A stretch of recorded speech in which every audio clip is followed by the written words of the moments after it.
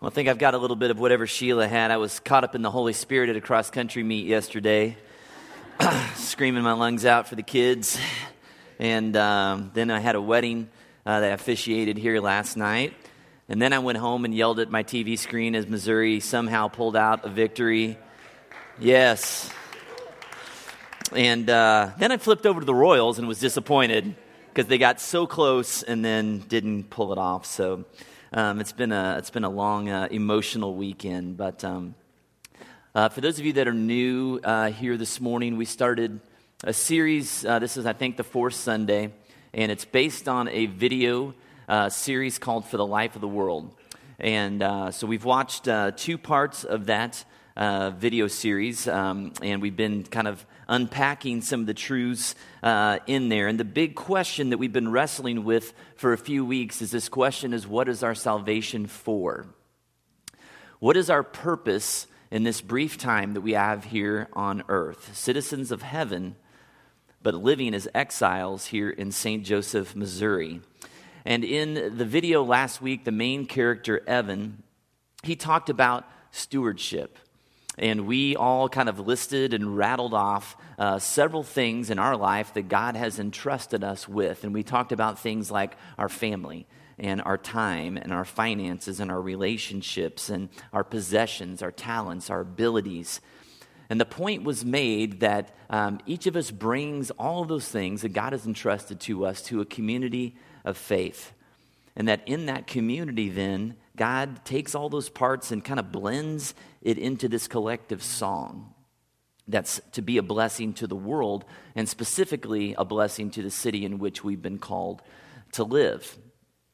And every one of us here this morning is a part of this church community because God has called you to be here. He has specifically put you into this family. And each of us has a role to play. Each of us has gifts to bring and to share. But the key question is this, is what song are we playing? As a church community, as a family, what song are we playing? In the video, Evan said the song is what? And who remembers from last week? What is the song? Gift, right? All is gift, he said. All is gift. We hear this song being played throughout the grand narrative of Scripture. Okay, in the beginning, God created and he gave. Even before man was created, there were gifts waiting for him. There was the gifts of the sun and the moon and the stars and the mountains and the rivers and the streams and the trees and the birds and the fish and the livestock and the puppies. All right? All was gift, created for our enjoyment and our pleasure. And then God made man, and he gave him this gift of an intimate relationship with his Creator.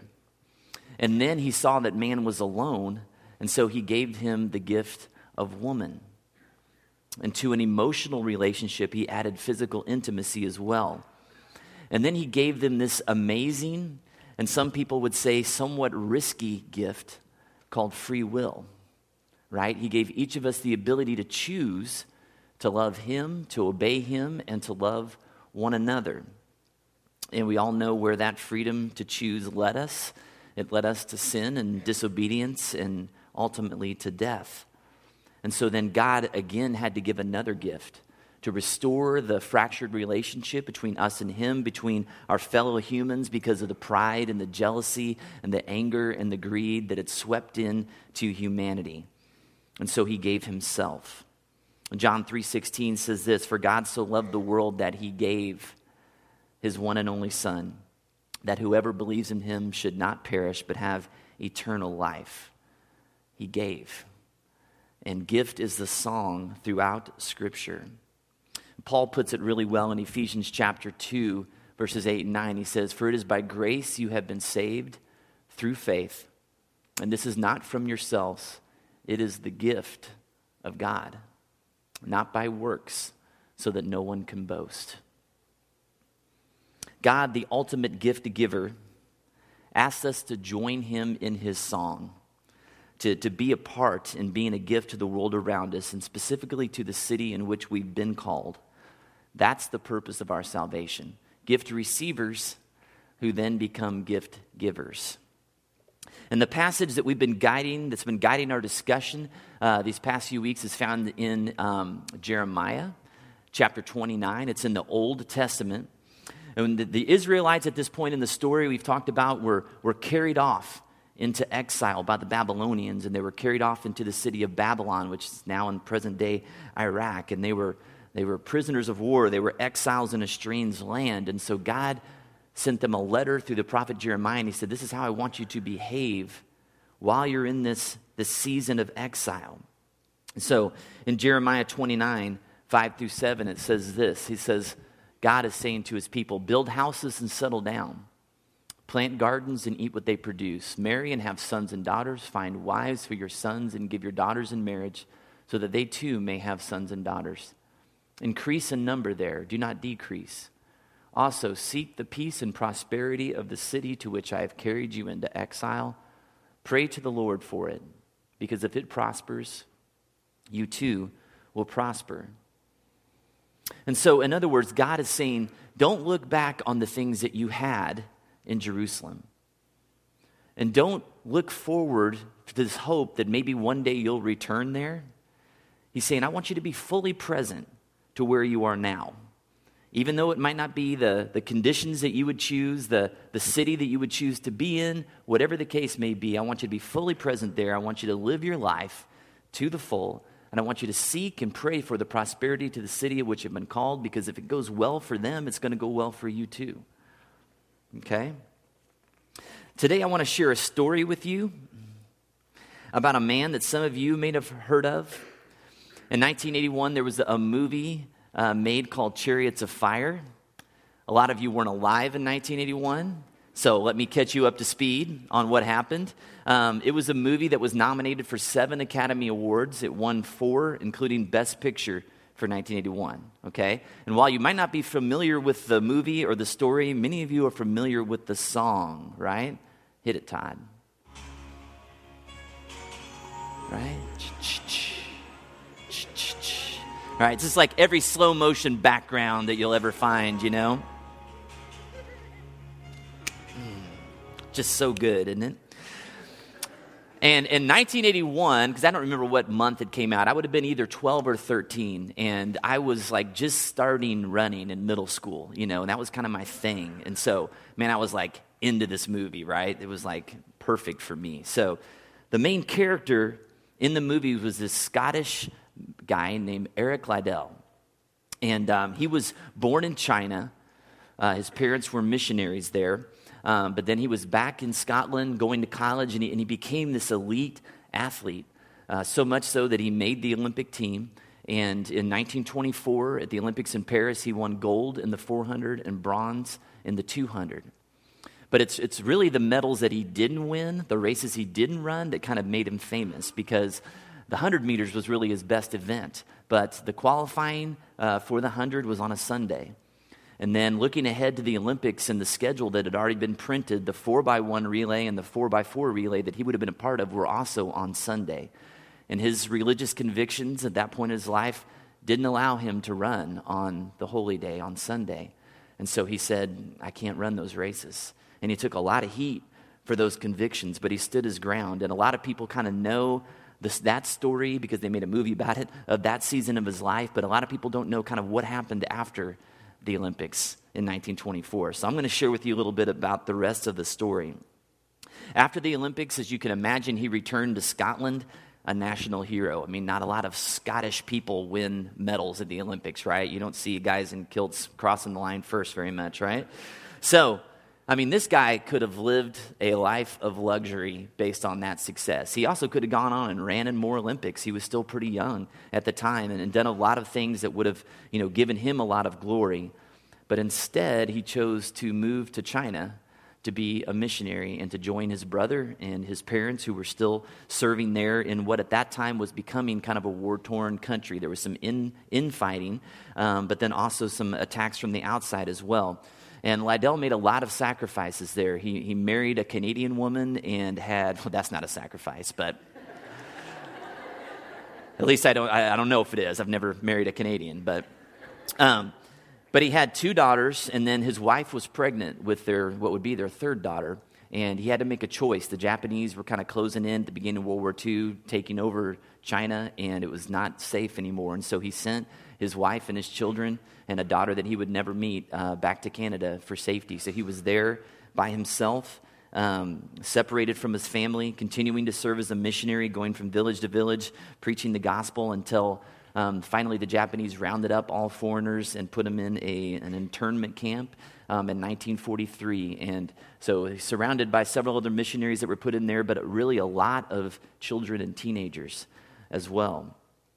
And at this point of his life, separated from his family in exile in a strange land, the most triumphant season of Lidell's life was about to begin. And so the question is, how would he respond when he was in exile? How would he live? And so I want to share some of the accounts of people that kind of wrote about him and what he did with that time. And I think it's important for me to put myself into that situation and how would I act when I was there. And knowing myself, I would have been pretty self-centered probably most of the time. It says, but rather than resenting his captivity, Liddell, like the Apostle Paul, saw it as an opportunity. He became a leader at the camp and helped get it organized as food, medicine, and other supplies were in short supply. Liddell arose each morning to study his Bible, was described as the cheer of the camp. He busied himself by helping the elderly, teaching Bible classes, arranging games and activities, and teaching the children in a makeshift school. He found numerous ways to minister, especially to the young people who called him Uncle Eric. When one of the teenage girls expressed an interest in chemistry, Liddell took it upon himself to organize a chemistry class. Since there were no textbooks or supplies, he spent hours sketching equipment and detailing the results of experiments they could never perform. He also organized athletic events for the children, and his door was always open to any of them who needed him. His fellow prisoners would remember him as a man who did whatever he could do to help people, and they were especially impressed by the way he lived out his faith. He seemed to be a living example of the Sermon on the Mount. While Liddell was helping the children of the Wycene internment camp, his own children, though, were missing him almost as much as he was missing them. Eric's oldest daughter, Patricia, often wondered why her father could not be with her. This question remained unanswered in her mind for many years until she met the children her father helped at the camp. Many of them were separated from their parents, and Patricia realized that God had used her father to help ease their suffering in an extremely difficult situation. Well, unfortunately, Eric got what they later found out was a brain tumor, and he died in the camp in 1945, just a few months before it was liberated. One of the guys that was in there with him, a guy named Langdon Gilkey, he was an American, a prominent writer. He said this about Liddell. He said, often in an evening, I would see him bent over a chessboard or a model boat or directing some sort of square dance, absorbed, weary, and interested, pouring all of himself into this effort to capture the imagination of these penned-up youths. He was overflowing with good humor and love for life, and with enthusiasm and charm. It is rare indeed that a person has the good fortune to meet a saint, but he came as close to it as anyone I have ever known. Seek the prosperity of the city, or in this case, the internment camp to which you've been placed in exile. And so it's interesting to see how his life, the way he responded under difficult circumstances, it reminds me of a verse that Paul wrote in 1 Thessalonians chapter 2, where he says this to the people in Thessalonica. It says, because we loved you so much, we were delighted to share with you not only the gospel of God, but our lives as well. Paul says we were delighted to share. Gift givers, all right?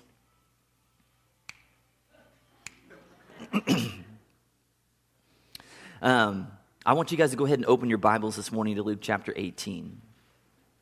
It's page 732, if you're using the Pew Bible.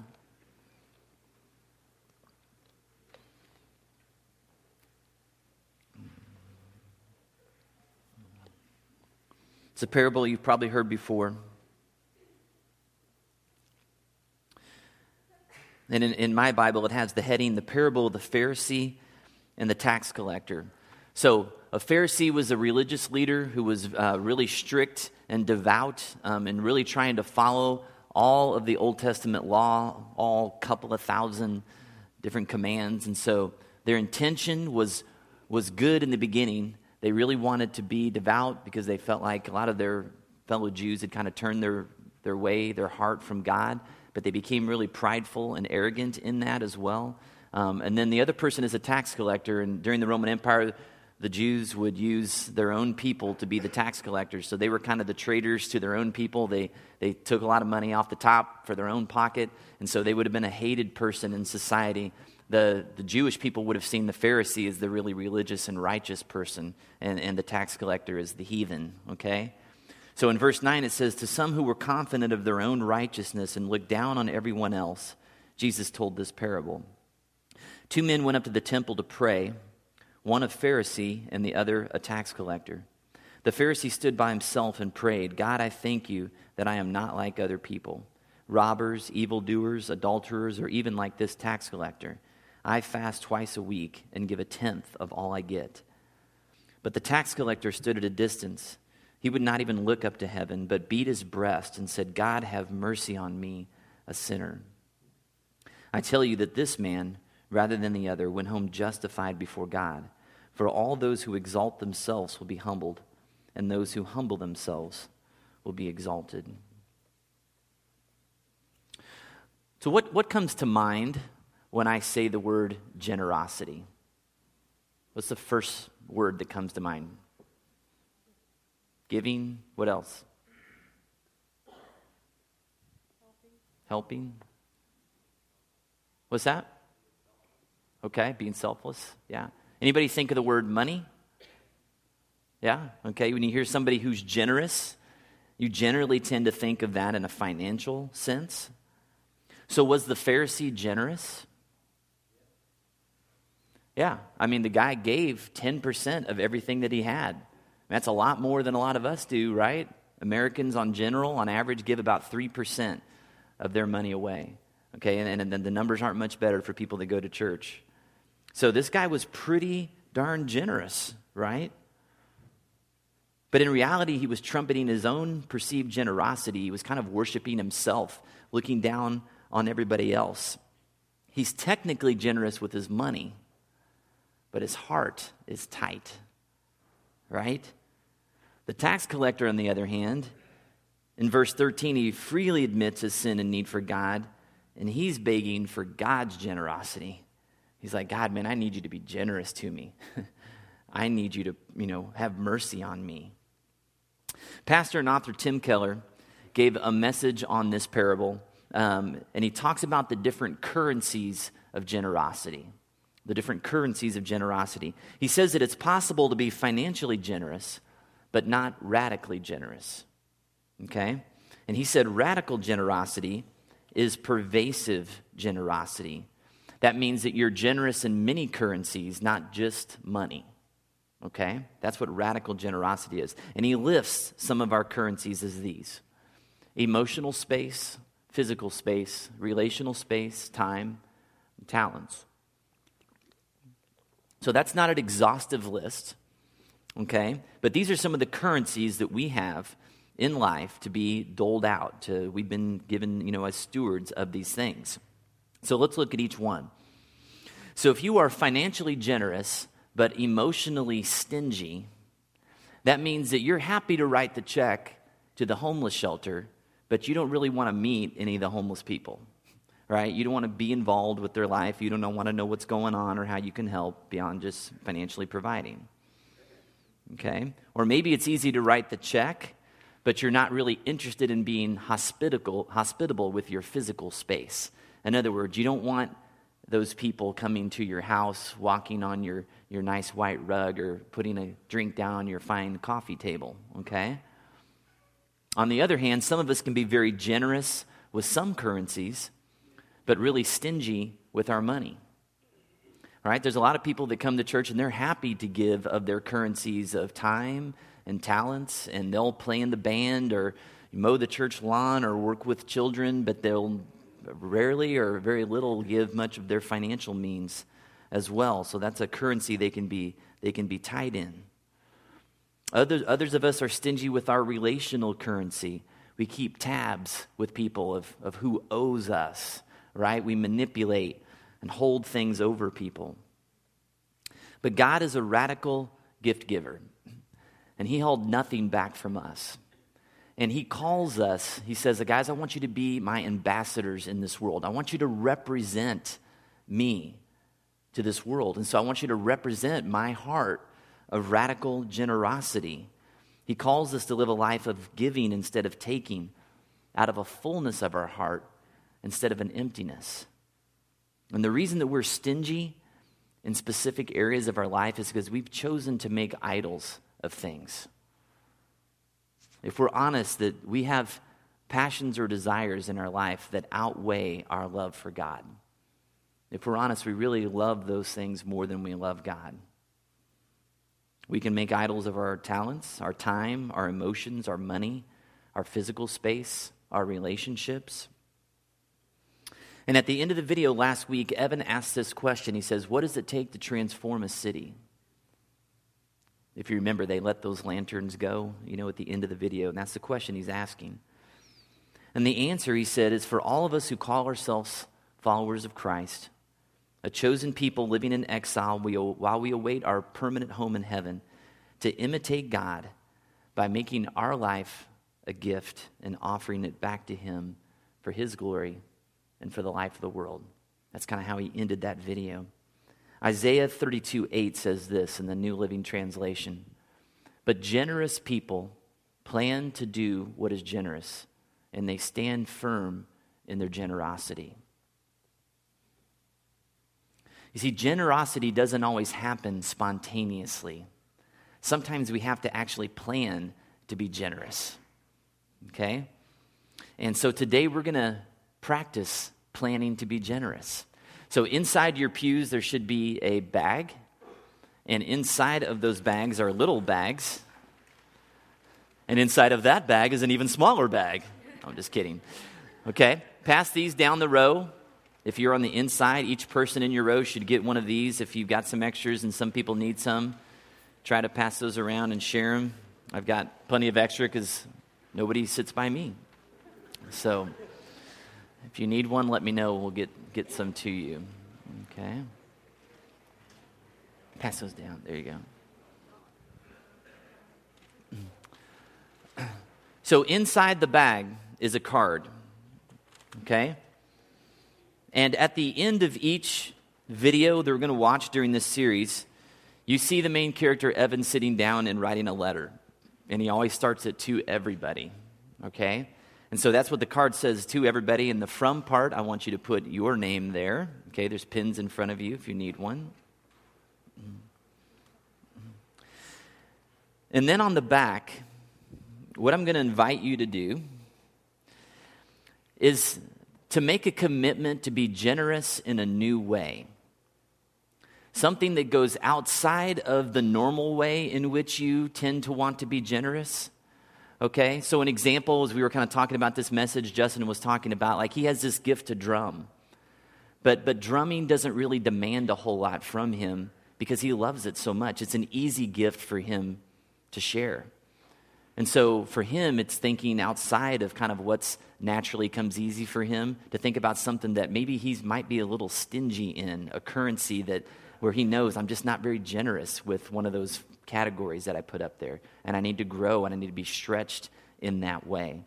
And before you write anything, I want you to take a minute and I want you to think. Okay? And I want you to think about what are you already involved in? Where has God already placed you? Maybe in a group or with the students or a team that you're a part of or at work or some kind of community of people. Because I really want you to avoid generalities and I want you to really get specific. Okay? So a bad goal would be, let's say that physical space is just an issue for you. You don't really like people coming over to your house and messing it up, And so your goal might be, I'm going to invite somebody over to dinner. Who? When? Okay, so I want you to think specifically, like, who are the people that I would do this with? How am I going to be stretched? So for me, I know I coach the cross-country team at Central, so that's 40 kids and their families that God has placed me in that I need to look around and say, how could I be generous in a way that I'm normally not, that would really stretch me and be a blessing and a gift to other people? Okay? So asking the question, what God might be calling me to do, and then thinking about what's the collective potential if all of us were focused on being generous in a way that stretched us, the impact that could have. What would it look like if we were all radical gift givers? Like Eric Liddell, who in that moment of, having so many circumstances that were not great, I'm sure there were a lot of times he didn't feel like playing chess or putting on a square dance, or whoever feels like putting on a square dance. But, there were probably many times when he was just exhausted and hungry, who knows what the conditions were, and he overcame those things because he wanted to be a gift giver. And while you're kind of doing that, we're also going to be kind of preparing ourselves to take communion this morning. And communion, when you come to the table, it's a reminder of a gift. As we talked about, God had to send the gift of his son to repair that fractured relationship between us and him. And so we're participating in a gift to us when we remember Christ and his sacrifice as we take communion this morning. So what you're going to do is, as we give some silence, and we might give a little bit more today than normal, you might need some time to think and reflect on what would be a good way for you to be stretched, is write down that deal on your little tag, and then you can so put it back into the bag, correct? Yes. And you can come up and you can just, when you come up to take communion, you can just hang it on the tree. Okay, there. Just as a visual reminder that'll be there for a while of all of us kind of coming together to give our gifts for the good of the city of St. Joseph and the people that God has placed in our life. And so I'll ask the communion givers to kind of spread out to the side a little bit to give some space for that up here. Let me go ahead and pray as we head into this time this morning. Heavenly Father, we thank you so much that you, in your nature, are a gift giver. God, that your desire is just to pour out yourself. God, you left nothing behind. You pour out your very blood, your very life, so that we might live. And God, you have placed us in St. Joseph in Wellspring Church to be a blessing to the city. And God, as we look at our own lives, we recognize that there are some currencies that we are stingy in, that we're happy to give of ourselves in this way or that way, but man, don't ask me to do that because that makes me uncomfortable or challenges me in a way I don't want to be challenged. But God, you really ask us to give all of ourselves in every way, every currency, to be pervasively generous. And so, Lord, I pray that you would speak to us very specifically, that we could make a concrete goal here in the next week or two to just act on an act of generosity towards someone, to be a gift giver to someone else, and just to spread everywhere the aroma of the kingdom of God in this city in a way that would be a blessing to someone could just really use some encouragement and some love. So, Lord, hear our prayers and our commitments to you during this time.